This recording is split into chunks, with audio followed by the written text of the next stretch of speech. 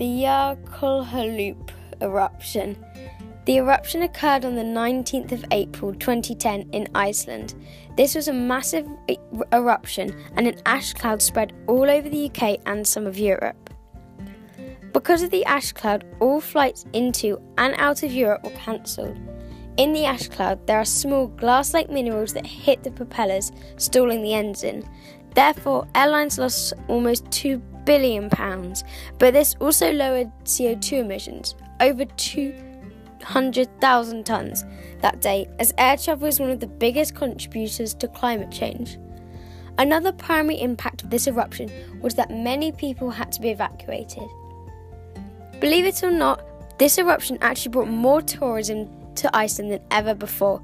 In August 2010, Iceland had 43% more tourists than predicted. Because of this, Iceland's GDP rose by $519 million.